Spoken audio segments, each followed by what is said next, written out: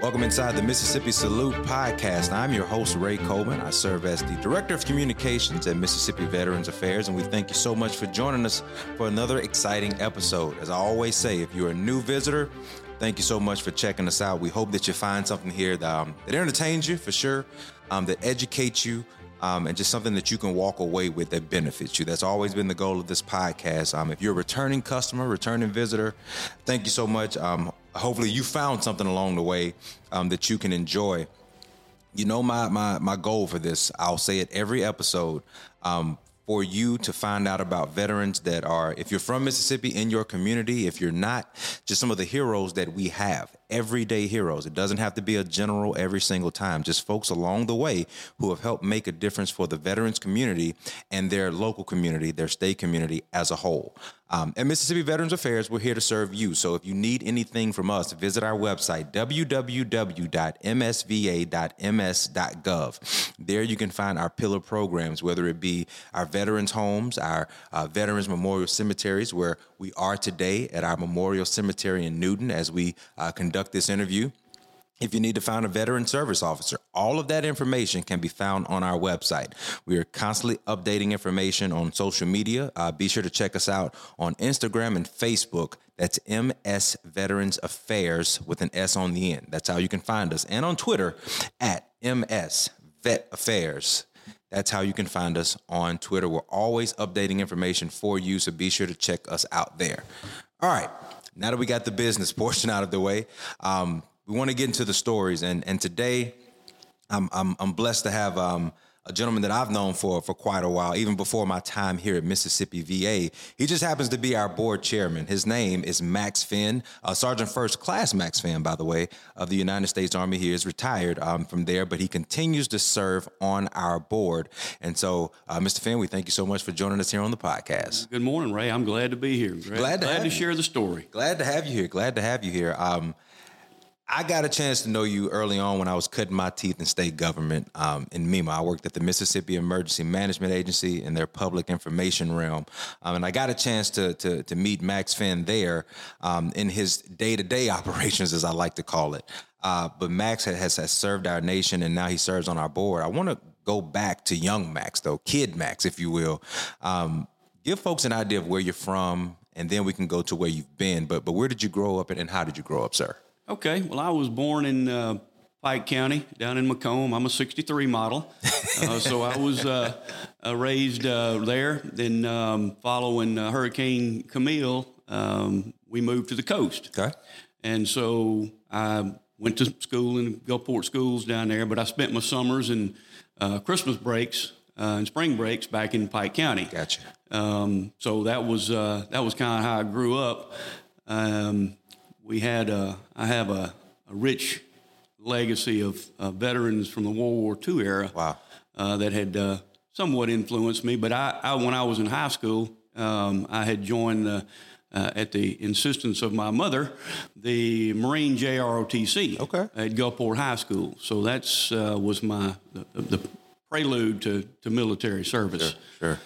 That next step for you, what did that look like? Why did you say, I want to further my service in the United States Armed Forces? Was there a trigger point for you, or was it something that you kind of always had in your mind that you were going to do anyway? Well, I think I was kind of leaning in that direction at the time. I didn't really aspire to go to college at that time, and I was already in the JRTC, so I was in that culture, military culture, and influenced by my ancestors. I said, this is what I need to do. Sure. And so I enlisted in the delayed entry program prior to my senior year in the Marine Corps. Yeah. About 7 days after I graduated, I was standing tall at Parris Island, South Carolina. What was that journey like for you, from basic training to maybe places that you have seen? I'm always amazed, like when I've interviewed World War II veterans or any veteran for that matter. If they've grown up in Mississippi their entire life, for some of these folks, they have never left the state until they go do their basic training. For you, what was that like, leaving Mississippi and going off to be a man and learning in real time what it's going to be like to serve our nation? Well, eye-opening, kind of along the lines of what you just said. I think we went as a family to Fort Walton Beach maybe twice during my childhood. That's as far as leaving the state. That's the extent, yeah. But, it's embarking on a new journey and getting to, serve our country and see the world, not knowing at that time, in that moment, what that would lead to. But, when I got to, when I graduated from boot camp, I was assigned to 3rd Battalion, 10th Marines. Okay. At Camp Lejeune. I was an artilleryman. Okay. MOS was 0811, so I served there at Camp Lejeune for 4 years, deployed 3 times. You have what's called, in those years, was an overseas control date, meaning at least 1 year of your contract had to be spent overseas. That could be permanently stationed somewhere or a combination of time at sea, which is how I fulfill that was the latter. Yeah. So I deployed to the Mediterranean Sea with what was referred to as I can't recall the name of the task force, but nonetheless, we deployed around the Mediterranean. We did some joint operations with some other countries, and then there were some just port of call, just liberty in different places that we'd put in. And I reflect on that today in this global war on terrorism that we've evolved into. That I just can't imagine that the shore leave today is like it was then, a little bit more lax. But the second I went on my second deployment, I was in Beirut, Lebanon. Was there during the time the embassy was bombed. Yeah, we were. My unit was while we had our artillery pieces in there, we were also a provisional rifle company. We did patrols there, but we were the quick reaction force that responded to that event. So when that's something that I won't forget that. Going down there and we had to help dig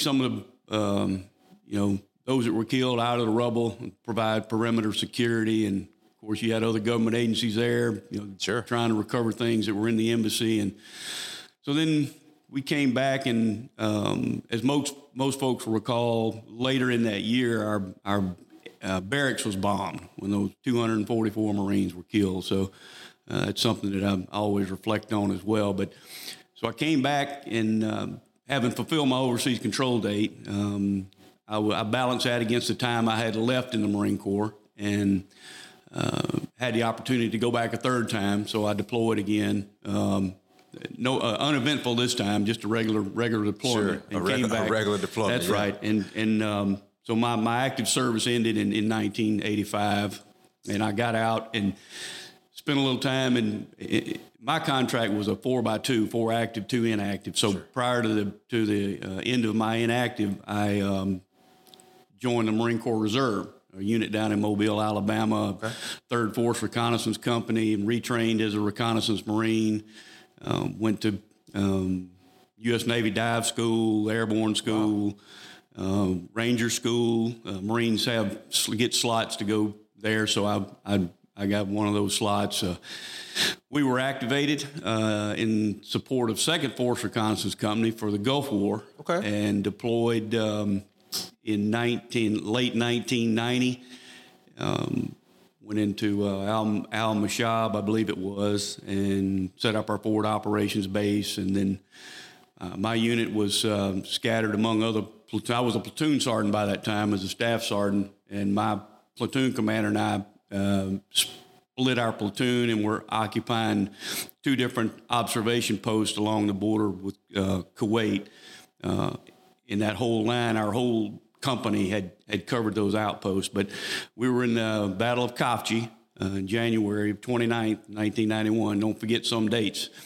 And fortunately, we didn't lose anybody, and we were able to get out of there. And because we're not, in a reconnaissance unit, you're there to see what, put eyes on the battlefield for sure, the commander. So sure, you're not heavily loaded with armament. So when you're faced with a combined arms attack from a tank unit, there's not much you can do there. So at any rate, we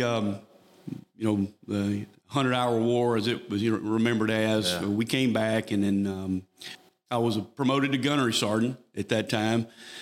And, a lot of us have difficulty when you get promoted. You move up and you move out. You're not at the front. You're not where you really want to be. You're leading those who are at the front. So sure. I had a cousin who was with Charlie Company in the 20th Special Forces Group up at Camp McCain. Okay.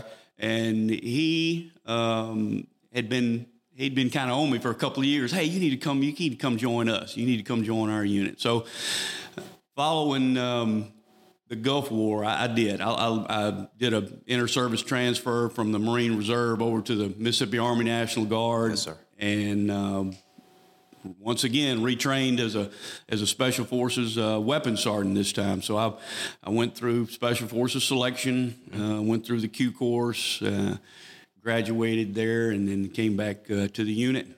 And time goes by quick. You never know where you're going to be. Once again, we were found myself in Haiti during Operation Uphold Democracy. We were sent down there in support of 3rd Special Forces Group in a multinational role at that point, because they decided that there was not going to be any, battlefield operations. So it kind of transitioned to peacekeeping, and that's where we found ourselves. You got such a unique perspective. One, just from a civilian standpoint, being myself, you have a unique perspective of serving in the United States Marine and the United States Army. So that's one portion. You also have this portion of participating in significant parts of not just our history, but world history. With that perspective, some of the most fearful moments in our history, did you ever feel that fear? I read about it. I see fear.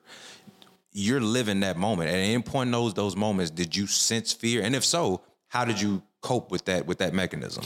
Well, I don't know that I did. If I did, I didn't sense it. When the Marine Corps, they break you down. It's just like all the armed services do when you go to boot camp, and they build you back up, and you're trained to respond. Now, just like the embassy bombing, we were. For one, you've been attacked. Mm-hmm. Your organization's been attacked. America's been attacked, and so we move out and draw fire. That's right. The consequences of that. Like in that setting, we knew there was a possibility of snipers, sniper threat in downtown Beirut, but it didn't happen. But you're always on the alert, so you're keyed up. Mm-hmm. In a little measure of fear, perhaps. Then in the Gulf War. Same thing. You're facing it, and this is in the dead of night with an armored tank column that you can't hear. But you can't see, but you can certainly hear at a great distance. And we had some helicopter gunship support momentarily until they began to run out of fuel. And then when they said we're bingo, which means they're needing fuel and they're gone, and you're left there with no aerial support, you kind of face the reality of, hey, this is going to get serious. Yeah. So, And the reason I asked that question, I ask all of our guests this simply because I need the listener to understand what I mean by courage and heroes. It's okay to sense fear. I think we all do that in our everyday lives. It's the idea of pushing forward anyway, right? I think that's what separates and what identifies courage. Even in the face of fear, you still push forward. So that's why I asked that question, just for it to be on record of why you continue to go back. Because a everyday citizen might say, well, why would he go back after having to experience the first round, right? The second and the third round. And your answer to me was brilliant. Just you were trained to do so. After you retire from the armed forces, what's the next step for you in your everyday civilian life? How is Max Fenn today? That transition from retirement was also centered around the Veterans Organization, because I was, without getting into great detail, while we were in Haiti, I was in a vehicular ambush, so to speak. Oh, wow. The two others and I were riding in a convoy. We were run off the road. I was hit. Yeah. medevac back to Port-au-Prince and then flown back to the U.S., spent about 2.5 months in the hospital. Wow. Shattered knee, hip, and wrist, and a few other things. And subsequently, they medically retired me.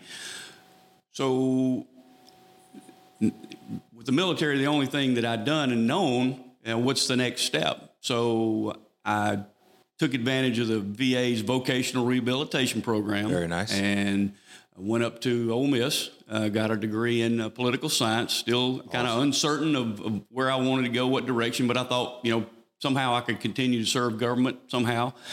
And this was in the lead up as I graduated to 9/11. And I had made a simultaneous application to Mississippi College Law School and the U.S. Attorney's Office, who, like many federal agencies at that time, had created these anti-terrorism positions. And I thought, well, there's an opportunity for me to plug back into an arena that I was removed from, unexpectedly. And, to help that along in the decision making, I was on the threshold of getting married, and, you try to make your decisions. And so they called me from the U.S. Attorney's Office and said, you've been selected for this job. You need to let us know what you're going to do if you're going to stay. So I thought about it, and I withdrew. I finished the semester and withdrew. Yeah. And then I started at the U.S. Attorney's Office as an anti-terrorism intelligence specialist in 2002. So spent 4 years there, transitioned over to the Department of Homeland Security in what was the National Protection Programs Directorate. That's when you and I met. That's right. Yes, years ago. And then since that time, we have evolved into what has become the Cybersecurity and Infrastructure Security Agency, which was anointed in 2018. So it now has equity with FEMA, Secret Service, and Border Patrol, so on and so forth, as a against the legacy agency. So that's the span of time from discharge to present. Never a dull moment in the life of Max Fenn here on the Mississippi Salute podcast. And then, folks, he finds time to give back to veterans, really in a volunteer role. Now, yes, he was appointed, but it's a choice. It really is. And Max serves as our chairman of the board here at Mississippi Veterans Affairs. Your passion for serving our veterans, both older than you and younger than you, where does that come from? Well, again, I referenced earlier this heritage that I have in my family, and paired with the fact that when I was in the hospital and doing my rehabilitation, there were some folks on the coast, and time has passed what I can't remember names, and I don't know they're there anymore, but there was a VFW post on the coast. My mother had known some friends there. Anyway, they bought me a life membership in the VFW. And then so when I was discharged, I got involved at Macomb with the VFW there in American Legion, and I had privilege of running in circles with Renan Richmond, who at the time was a board member here. So he told me about what he was doing, and he said, this is something that you might be good for one day. He said, we don't control any of that, but the opportunity might present itself. And so, we did in Pike County, the veterans organizations, we worked to build a memorial for our veterans. So that was one of the accomplishments that we did at the local level down there. But when the opportunity came, and there was a vacancy in my package, I thought about it, and I said, this is another way to continue giving back. And I guess the point is made really in this moment as we sit here in Newton, because I reflect, I've got a great uncle that's buried in the Philippines. My grandfather, my father's father, was killed in the break into the Ardennes, and he's buried in Belgium. Wow. And so I have another. His brother-in-law was wounded, taken prisoner for a period of time, and then released by the Germans. And then I have a nephew who was on a prisoner of war. A great nephew. My uncle's nephew, so that would make him a great nephew, I guess. He was taken prisoner in the Philippines, put on a prisoner of war ship, which we subsequently sank because it was unmarked. It was a Japanese unmarked. So his name rests on a tablet at the Philippine cemetery where his uncle is buried. So I just had that, connection, and I just enjoyed doing what we do here. I think this agency brings tremendous value to our veterans across the state. Absolutely. With the services that it offers and working with folks like yourself. Appreciate you saying that. You're too kind. You're too kind. For those listeners out there, that you should rest assured that you're getting way more than your tax dollars with Ray Coleman and his capacity here at Veterans Affairs. That's a fact. The check is in the mail, sir. The check is in the mail. That's right. What I've always appreciated about you, and I've known you for a good bit now. I've heard stories about you, but I never heard you, or presently hear you talk about your military accomplishments. You always pass it on to somebody else. You're always making a point to honor somebody else. So I'll end the podcast episode with this question. Since you don't talk about yourself, and we always follow your lead in honoring others, what's the best way to honor a veteran? We always have that question. Make sure you honor a veteran today. In your opinion, what's the best way that we as Americans can do that? Well, I think the best way we can do that is to, let's not lose sight of our history and what it's taken and the sacrifices that have been made to give us the freedoms that we enjoy today.